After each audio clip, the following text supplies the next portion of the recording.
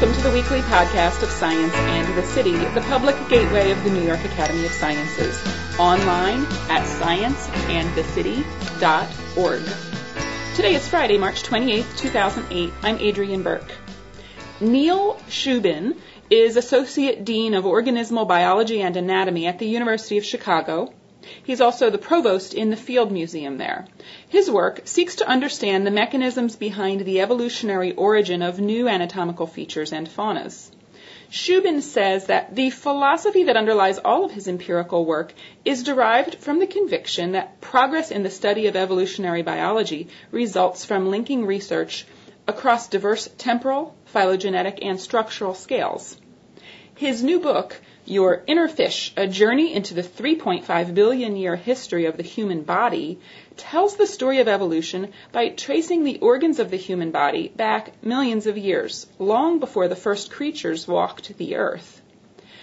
By examining fossils and DNA, Shubin shows that our hands actually resemble fish fins, our head is organized like that of a long-extinct jawless fish, and major parts of our genome look and function like those of worms and bacteria. He spoke at the American Museum of Natural History in New York. What we're going to talk about tonight is actually a piece of our very distant past, from about 375 million years ago, but also a piece of our present, and if we have time, a piece of our future. And our past, at least in this particular venue tonight, begins in a major event in the history of the Earth that extended from about 380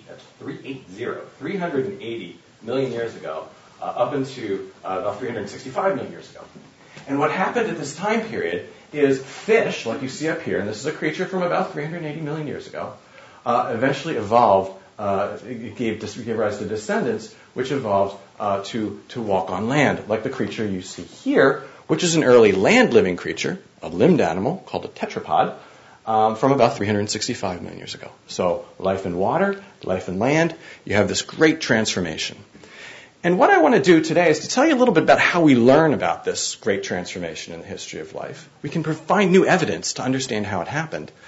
But also importantly, how do we think about what this event means to our own lives today and to our lives in the future? Because really this event is very important in understanding our own bodies. Okay, so I've been in love with this transformation since I was a graduate student about 25 years ago. And at the time, it really struck me that one can make a real difference in this field by finding new data, by actually finding new evidence about how this happened. So I began, as a graduate student, really thinking about, well, if we want new fossils to tell us something about this transformation from fish to amphibian, where would we look?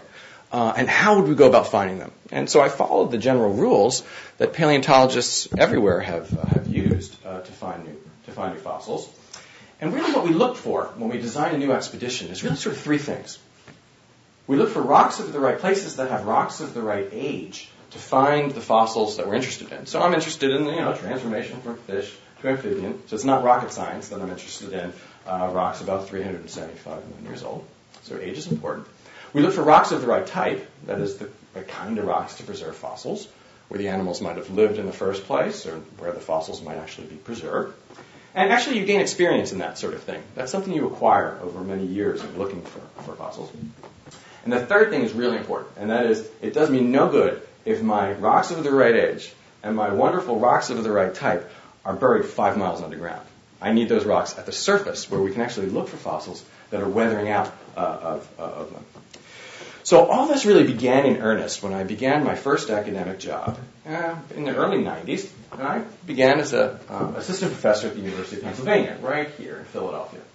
And there's certain things that you have when you're an assistant professor, certain constraints. You need to design a new research program, but you have a big constraint, and that is you don't have a lot of money. So what I needed was a research program where I could do research on the cheap. And looking at a geological map of Pennsylvania, which I've excerpted a piece of it here, you can see what struck me immediately about my native state.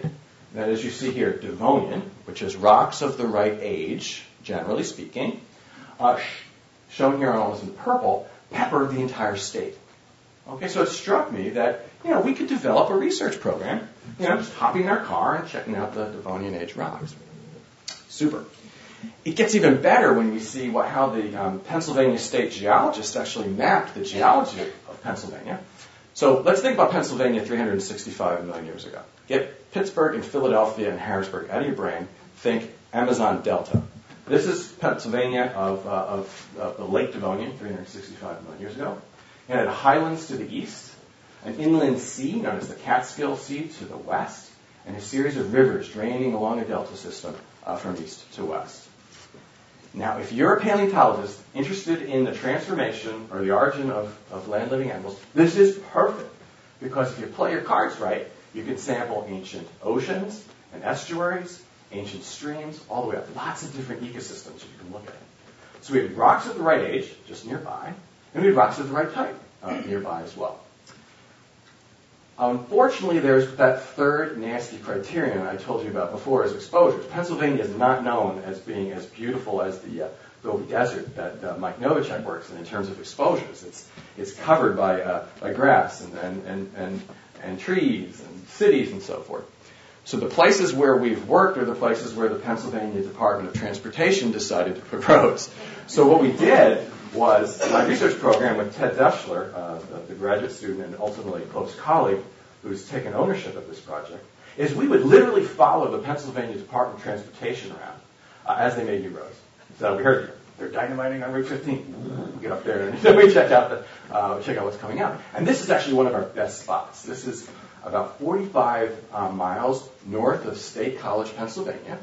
It's in rocks that are dated at about 365-ish million years old. And you can see there's a human being for scale wearing this little yellow construction hat. There's a Subaru or something like that. And then what you have here are the layers of rock. These are the strata, like it's laid out like a layer cake. You're going from older rock to younger rock here. This is an exceptional site because each of these layers that you see represents the life stage of an ancient stream. So the formation and changing of the stream. And so what we did is our research program here was really literally to crawl up and down these cliffs. It got a little hairy from time to time, as you can imagine here. But we would find lots of bones. And it was truly remarkable. Starting in 1993, we started to find things like this. Big teeth the size of railroad spikes. So something funny is going on with these roadsides.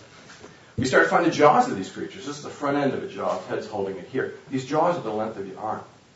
The whole animal might be, 15 feet long. So we're finding these giant predatory and carnivorous fish along these roadsides in Pennsylvania. We're finding all kinds of other smaller armored fish as well, which I won't show you. And voila, what we started to find in these rocks about 365 million years old is individual bits and pieces of some of the earliest land-living tetrapod limbed animals, such as this thing here, which is a humerus, an upper arm bone, characteristically like a land-living animal. We started to find jaws of these things, shoulders and so forth, bits and pieces of early land-living animals. So it's really remarkable. I mean, here we're, working by the side of a roadside. Trucks are whizzing by us left and right, and here we're digging and revealing an ancient world. And National Geographic modeled this ancient world, what it looked like, drew it, 8 years ago or so. And here's what the reconstruction is. You have some of the earliest forests, so we're finding bits and pieces of leaf and stem and of plants and so forth. We find other types of plants. We find those giant carnivorous predatory fish I was telling you about before. We find lots of little small armored fish. And we find bits and pieces of the earliest limbed animals. So what we have along these roadsides of Pennsylvania is a snapshot of an ancient world. Now, Ted and I were really pleased with this. But we had a problem. Excuse me. But we had a problem. The party's over. That is, what we're looking at is this time period where you already have land-living animals. You already have tetrapods, limbed animals. Okay? So the event we were interested in explaining already happened.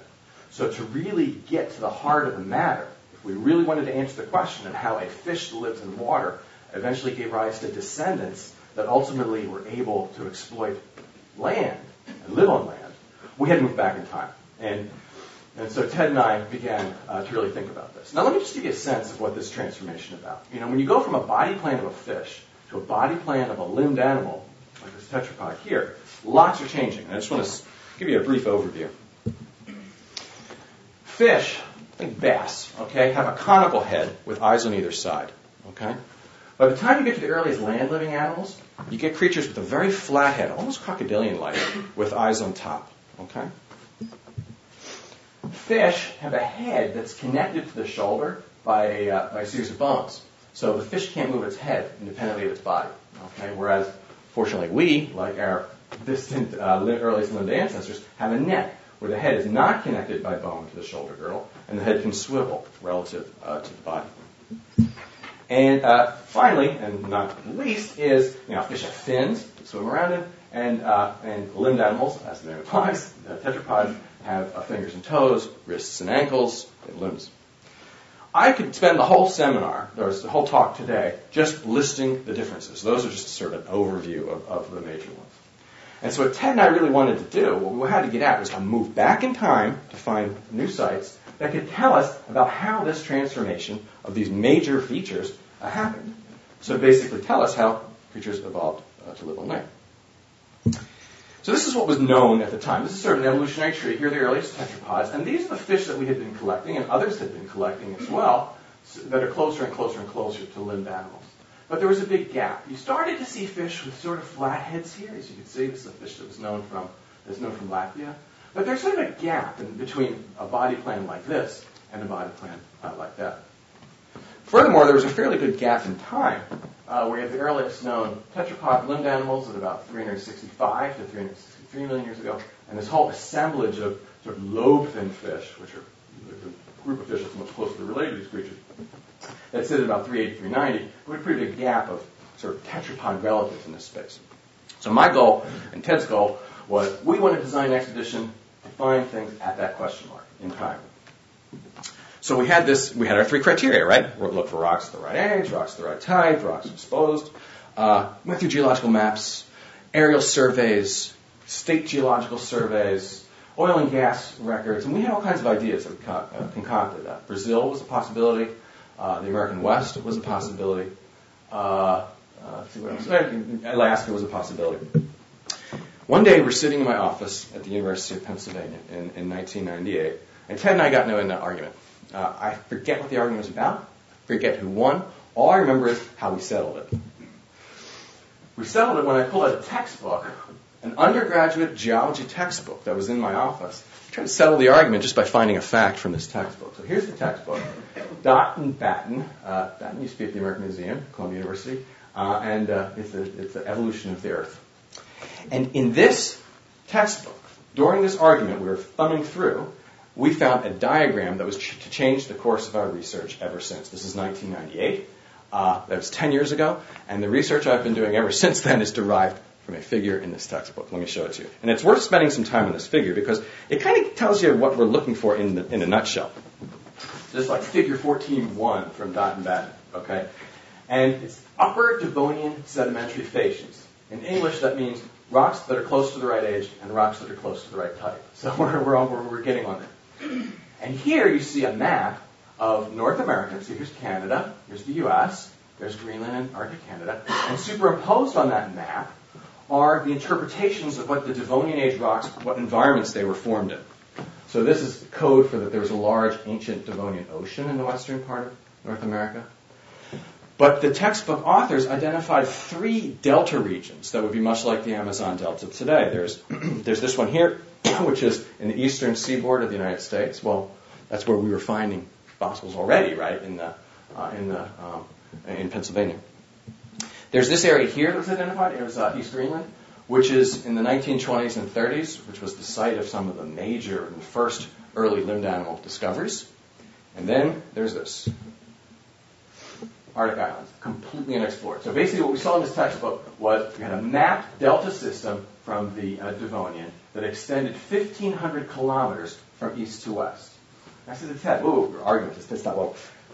Do you know anybody who's worked there? He said, I don't know up there. I said, I don't know anybody either. So we all of a sudden got on the internet and to see had anybody looked for fossils up there.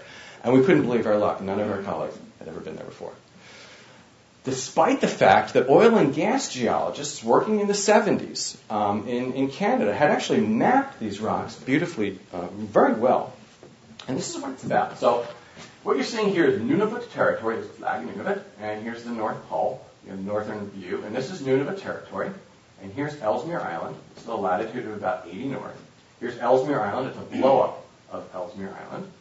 And you see superimposed on this is this little thing here. And this is where the oil and gas geologists had mapped where the Devonian rock was exposed, running from east to west. So it's a really vast exposure. This is huge.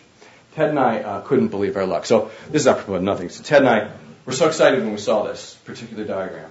We knew we were onto it. I was in the University of Pennsylvania, so we went to a Chinese food restaurant that was right down the street from my office. We had lunch, and I opened my fortune cookie, and it said, "Soon you will be at the top of the world." I was like, okay. So what I did is I slapped that thing right up on my door and had it until the time I moved to the University of Chicago. And it got even better because the rocks of the Canadian Arctic were actually at about 375 million years ago. Remember that question mark of the slide I showed you before? Bingo, we're sitting right on that question mark. So rocks of the right age, they're in the Canadian Arctic. If they're not covered by ice, or little patches of tundra, they're absolutely going to be exposed. There's going to be exposed bedrock. And it got even better when the cartoon of the area, you look at it, I just used the same slide from before, but the geologists modeled that area as being a delta system. Highlands to the east and inland sea to the west, and lots of streams draining from east to west. Boom, all three criteria. Now we had a new problem. We were used to getting in our cars and putting some sandwiches in the back and hammer and driving to central Pennsylvania. Now we're working here. Okay, it's a whole different kettle of fish. So that's 80 north. That's getting there is difficult. Working there is difficult. Getting the permits to work there is difficult. You only have 4 or 5 weeks to 6 weeks if you're really lucky, a year to work up there. So it's a real challenge. Just to give you a mental picture of that challenge. This is the nearest town. It's 175 miles away from our sites. This is what it looks like in spring. So it gives you a sense how unbelievably harsh the area is. The nearest town is about 175 people there. So what we do is to plan our expeditions. We started we had the idea in 1998. It took us about a year to sort of wrap our heads around it and get money and so forth to get up there. And in 99 we ran our first field season. And this is where we started to learn about it. And we figured out sort of Arctic logistics. The way we get around up there is we take a jet from to Ottawa, and then you can take a jet all the way up to Baffin Island. And then you charter a small aircraft. This is a Twin Otter made by de Havilland, Canada. It's a marvelous bush plane. It has a stall speed of 55 miles an hour. So when it takes off, it feels very unnatural to be going that slowly, particularly if you have a headwind. Our sites are so remote that we use these to get into the tundra. It actually lands us here on the tundra, and we use helicopters to ferry us to our distant sites. So there's a long supply chain between our field crew, which is usually between 6 and 11 people, and civilization. And so it's really kind of a challenge to mount these things. We calculate for every day in the field we spend between 5 and 8 days just planning the logistics, figuring out how to pack food in here and so forth. Creates lots of problems because we don't bring a whole lot of. This is the field crew, okay? So this is like, these are our field crew members, and we pack all our food in tubs. Remember, there are polar bears out here. So these little tubs are sort of not vacuum sealed, but they don't emit smells all that much, although the polar bears will sniff around. So we don't take a whole lot of stuff, and so the weight limits are very critical. Now, this really affects our science to a big degree because, fossils are really heavy. So when we collect fossils, we have to make a careful choice. Is it a graduate student coming home or is it the fossil? Just kidding. But we have to make a careful choice about which fossils come home. And so these are graduate students. Oh, we usually take an Inuit youth with us. The first time we had an Inuit kid from that village I showed you earlier. He's from there, from Grise Fjord. That's Brian at Agutak. We were thinking this is going to be a wonderful cultural experience.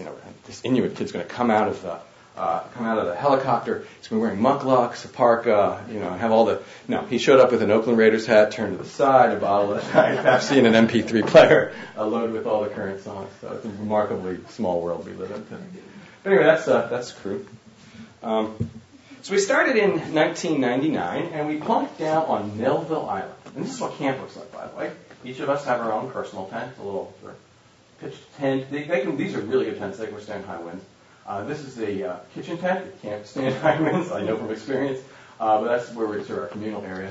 We usually like to pitch near snowfields so we can drink the water out of the stream. And then what we do is we actually, every day we spend walking the rocks because we're looking for the bones as they're weathering out of the rocks. And so the whole goal of these things is to walk and walk and walk follow the geology to see where bones are weathering out and to figure out where to dig in.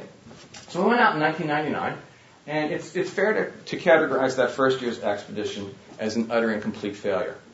What happened was we plunked down in the wrong part of the Arctic.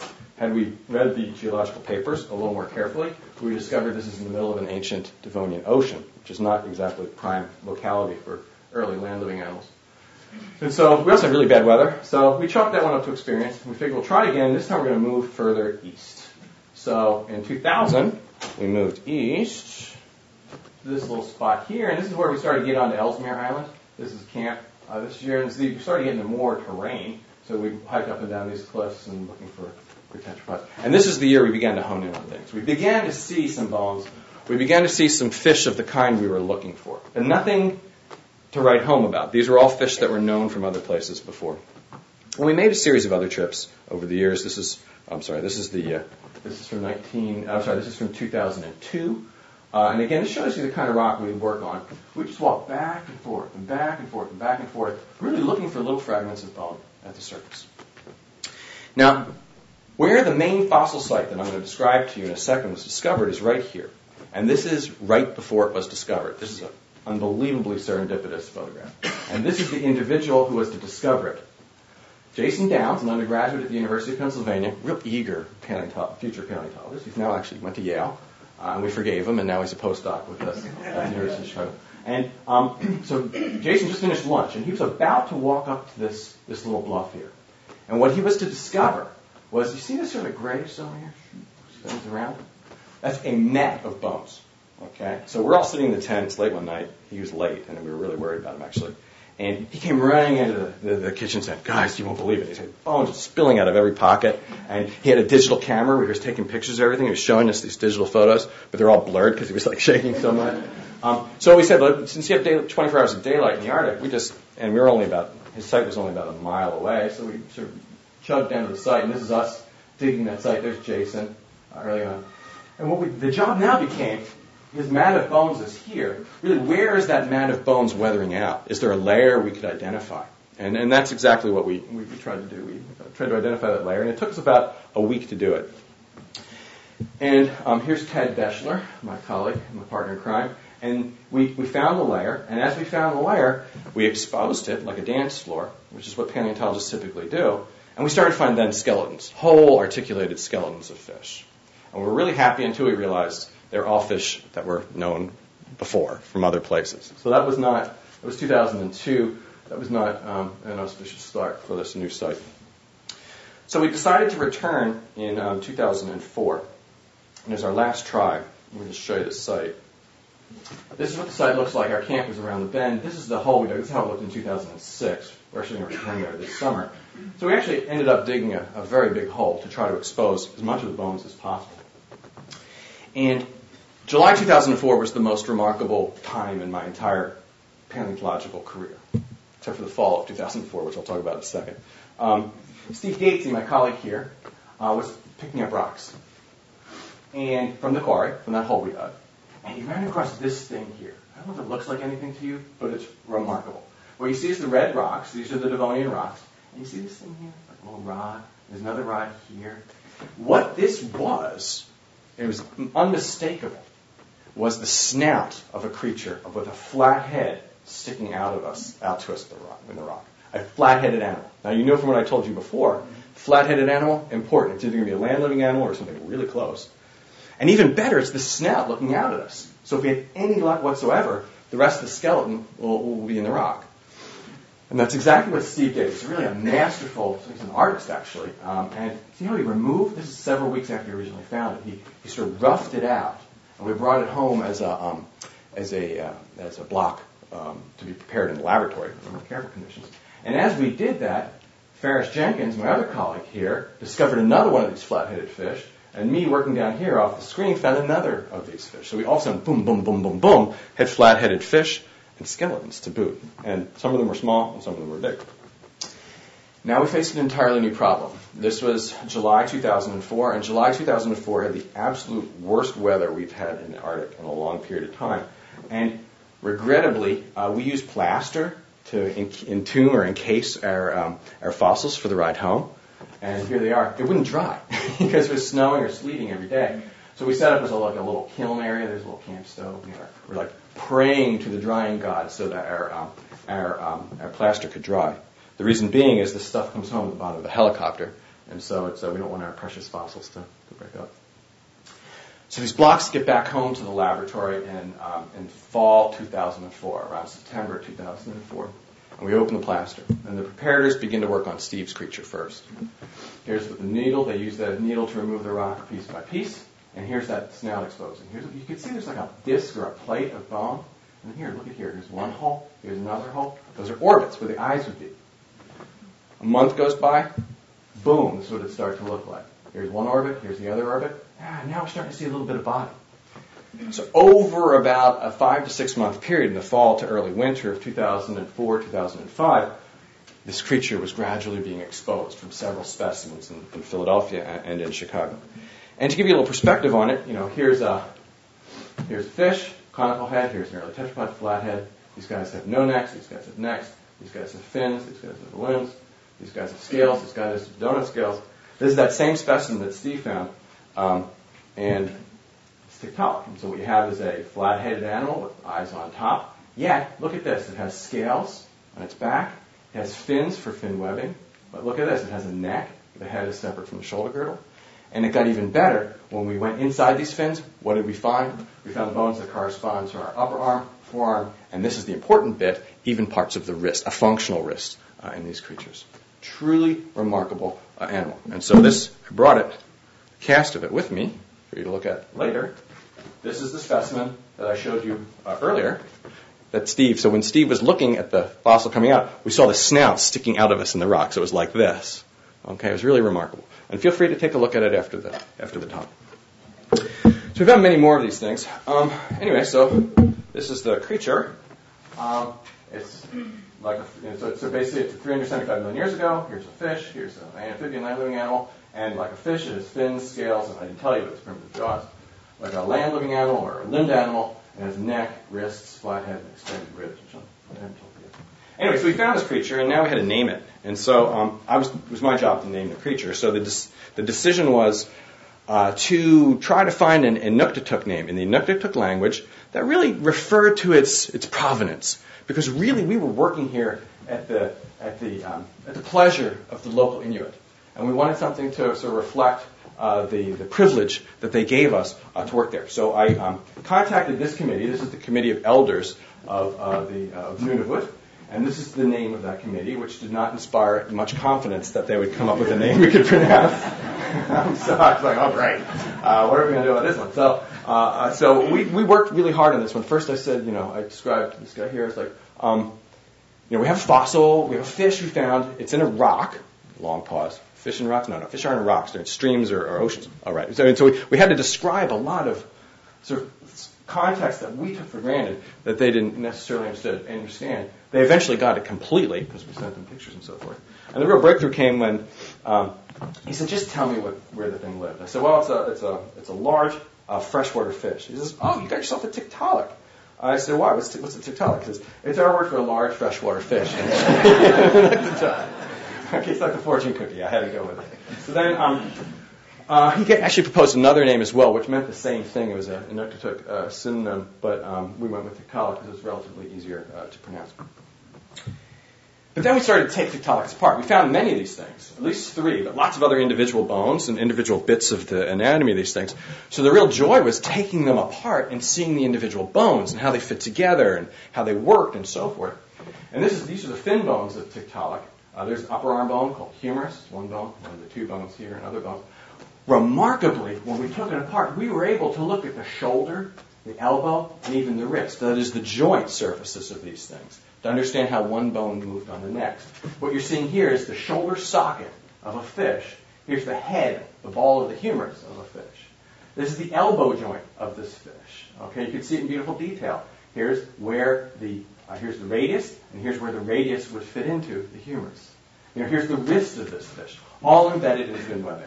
And what gets better is when you compare the actual structure of these joints to the most primitive early known limbed animals, they're very, very, very similar in some ways, but they're a primitive version of that.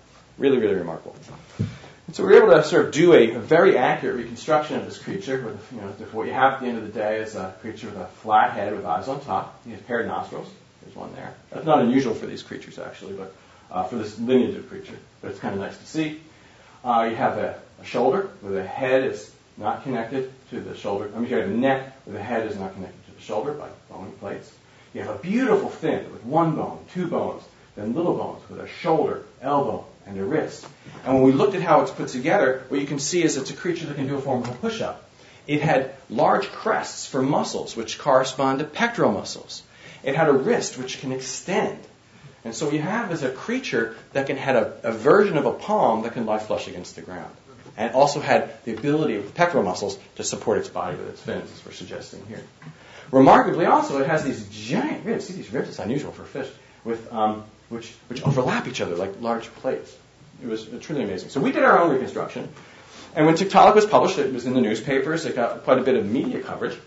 And after that, we started to receive reconstructions that other people would do, including Miss Philbin's third grade class in Manchester, Vermont. And they did a surprisingly great job. In fact, they were pretty careful about it. Their teacher was on the internet with me. We were on email back and forth going about how they should do their reconstruction. Actually, this is about the right size of the biggest Tiktaaliks we find. The smallest is this one I have here.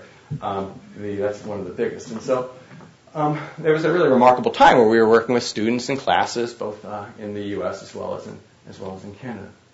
But the remarkable thing about Tiktaalik is not that it just tells us about how this transition happened.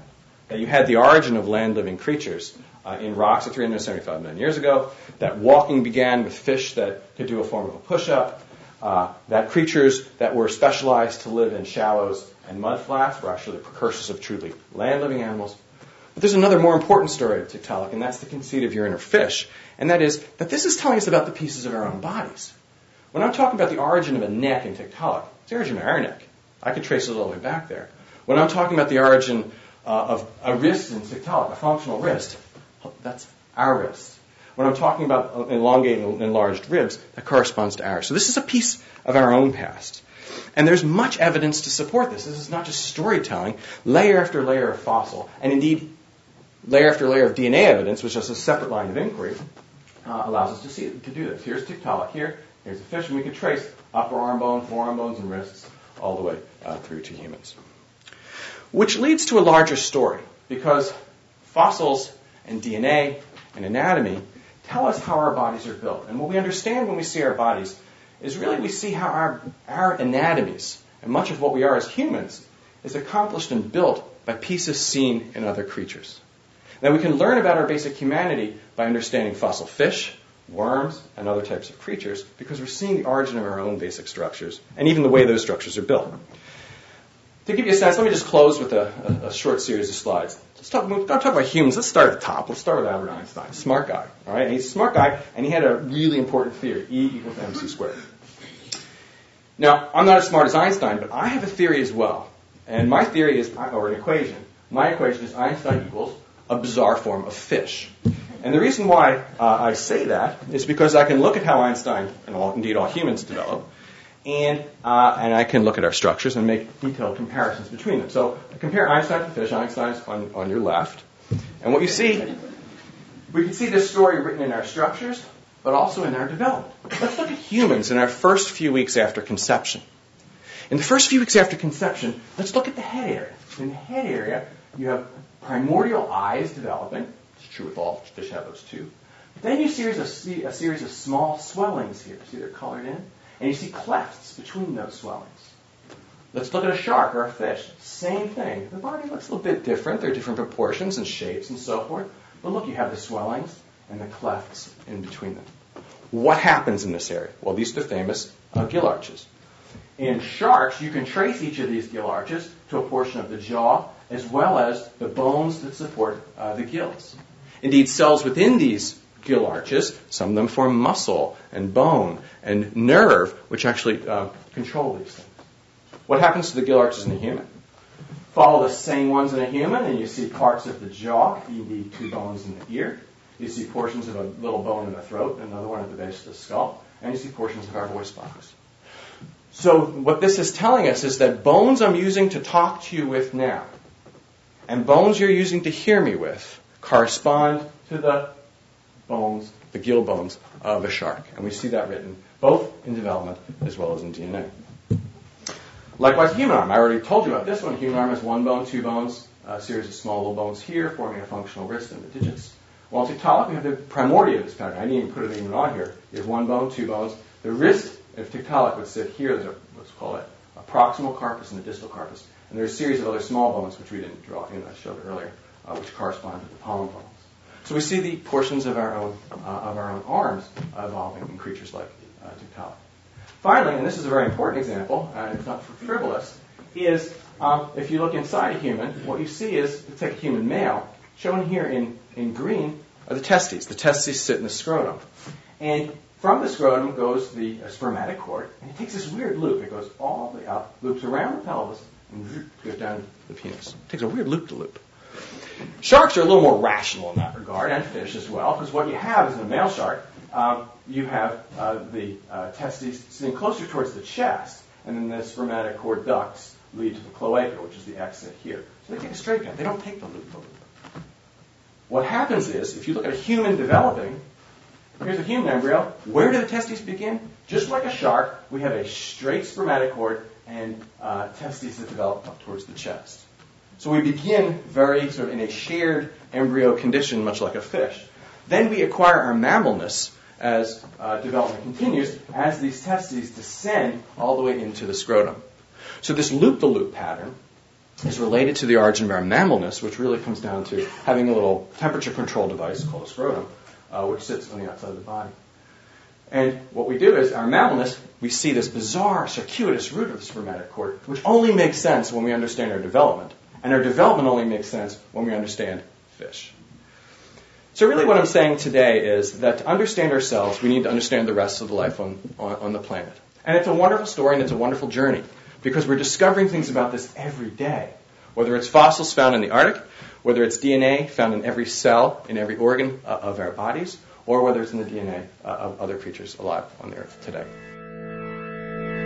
Find out about all events taking place at the American Museum of Natural History and elsewhere in New York at our website, scienceandthecity.org.